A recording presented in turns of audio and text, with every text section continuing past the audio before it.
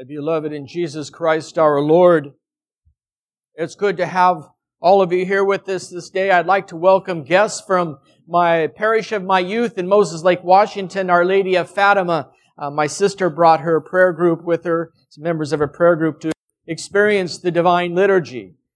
They've seen pictures of us and heard some things, so they wanted to come and experience. So we welcome all of you here. Well, last week, Connie Kelly and I had a staycation. We weren't in a position where we could go stay anywhere, so we tried it before and it didn't work out so well. But last week I was very tenacious, with the exception of a conference meeting I had with Bishop Milan and the vocation directors. There was no work unless it was a sacramental emergency. In other words, unless you were on your deathbed and you needed anointing. So we would go out on day trips. Well, one of those was on Monday.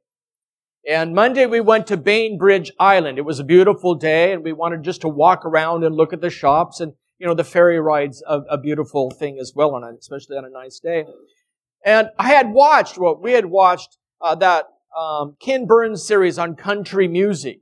Really interesting.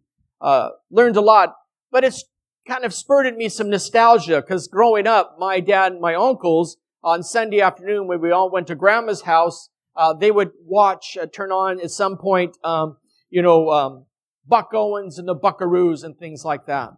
So I had this nostalgia. So I had, Pandora, and I put it on, and a song came on from Kenny Rogers. And it's a song I remember hearing when I was younger, but I forgot all about it. I mean, I wasn't a small boy then, but it was a great song. And it was called The Greatest. Maybe some of you remember it. The song goes on about a small boy. He's got his bat and ball, and he goes out into the field. He's talking about how he's the greatest. And he throws up the ball, and the ball goes up, and the ball comes down. He takes his bat and he swings all around. It says, the air's so still you can hear the sound, and the ball falls to the ground.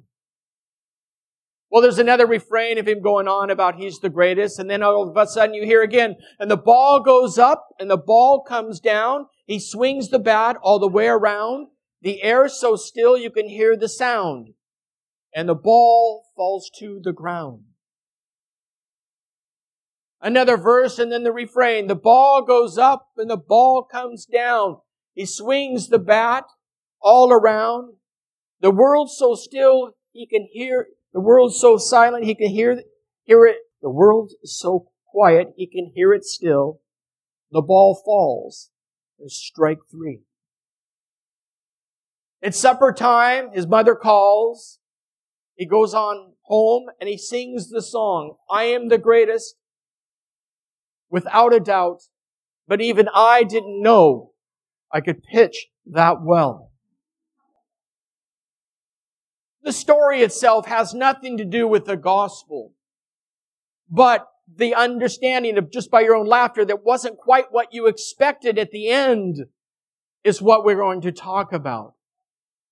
God is what's unexpected, and how God works in our lives is unexpected. It's not the way we plan. We tend to think and put God in a nice little box that we each construct. At times in our arrogance, we think we can predict the course of God's work as the way we predict the course of the celestial bodies. We oftentimes think we can measure God's movement. But in reality, He's totally other than us. He's completely unpredictable. And He does things different than you and I do. We heard in our gospel today about this rich man and Lazarus. We've heard this story many times. And it's from this story we get that old saying that how you live is how you die, and how you die is how you spend eternity, right? We learn a lot from that. We learn that your life is going to determine your life after this life when God calls us home. And once that decision's made, it's made. And you can't cross over from heaven to the other side, or either way. There's no movement. Your decision was made with your last breath. But we find something interesting in this gospel.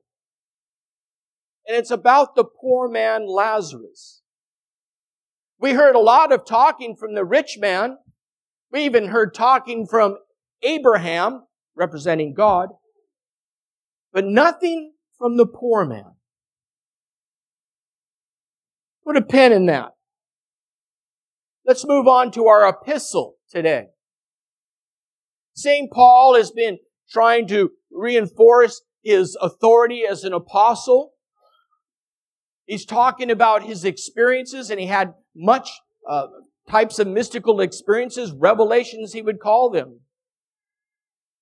But he would say, but in order to keep me from getting proud, God gave a thorn in my flesh. Some of the fathers say of some kind of physical ailment of some kind. Then he would go on to say that he was given a messenger from Satan to beat him. John Chrysostom say that that would be Alexander the coppersmith, who would continually try to foil everything that Paul had doing. The Jews that were trying to ridicule him, discredit him, the pagans that were trying to kill him, not to mention all the other beatings that he received. These were the messengers of Satan, John Chrysostom says, that were to St. Paul. But St. Paul then would say, Lord, please release me with this. He's asked 3 times, right? 3 times we heard. And God says something. My grace is sufficient for you. For in weakness, my power is made perfect. In weakness, my power is made perfect. We look throughout the whole of Scripture and we see this is the way God operates. Through weakness, not through strength. You look at the Israelites, the Hebrews of old, an insignificant people that should have been done away with long ago. And yet, the mighty armies of Egypt, the Greek army, the Roman armies, they all had to deal with them. Even in Babylon, Nebuchadnezzar had to deal with them. They couldn't just be eradicated. Through weakness, my power is made perfect. We see that in Christ Himself. He didn't come in great power as a mighty warrior. No. He came as an infant. He didn't live and come into His kingdom on a great chariot, war horse. He came on a donkey. He didn't ascend a mighty throne covered in gold with a mitre. He went on a cross. And yet, through all of that, which seems in the human mind to be weakness, was actually great power because He brought about the will of His Father, which was our salvation. Through weakness, my power is made perfect. Paul would begin to understand this. With all the beatings that he received, with all the imprisonments, how many times was he beaten and whipped and stoned? How many times was he shipwrecked? How many times did they try to undo what he was trying to do? How many times was his heart broken? For example, in Corinth, when he came and established the church, he came back and they had fallen back into their paganism. And the verse right after the end of our reading today of the epistle, the very next verse he says, for Christ's sake, I am content in my weakness, in my persecution, in my injuries, in my insults, and in calamities. For in weakness I am strong. Paul had learned that it was when he was at his weakest moment, when he thought maybe that all that work he had done had failed because somebody did something that undone everything he did, or he was in prison, at that moment, when he hit the bottom of his strength, he found it. He experienced it. That peace and presence of Christ. That moment when you realize it is not you carrying the cross, but it is He.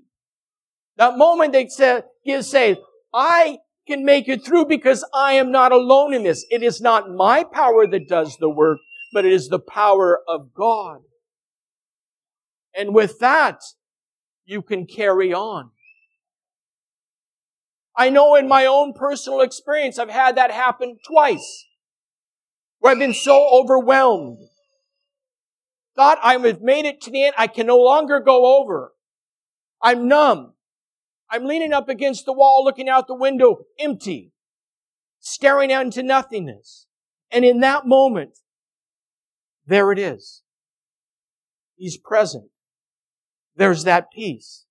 There's that realization that I am not the one carrying the cross. I am not doing the work. He is. And with that, I can go on. And I can endure whatever is ahead of me. Because I've discovered that in that moment, all is taken care of. All is well. It's going to be all right. Paul learned this from his own experience. And so he could say, in weakness, I am strong. It's when I think things aren't going well, when I think it's going the worst, that's actually when the real work on God's part and grace is working in his life and the life of those he was ministering to.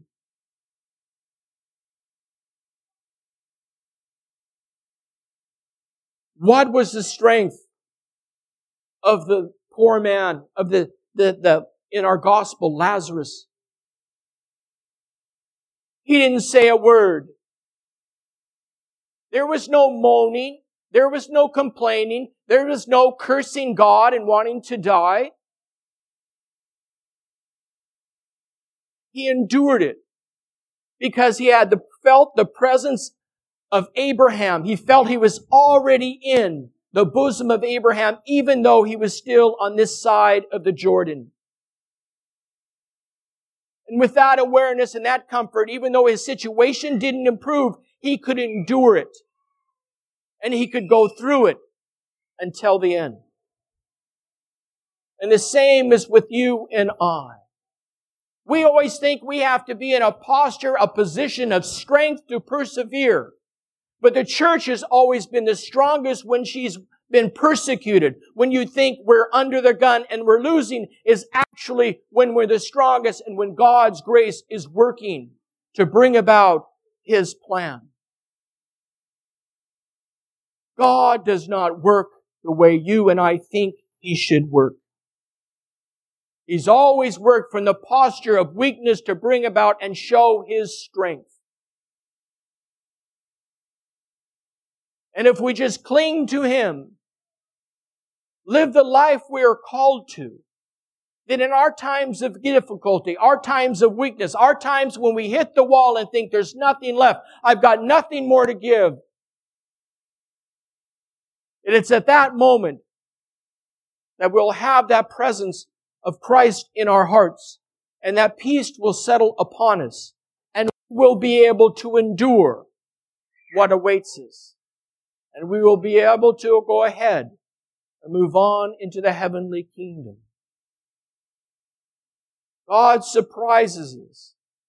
He doesn't always work the way we think He should work. But everything He does is to bring about our salvation. That is His goal for you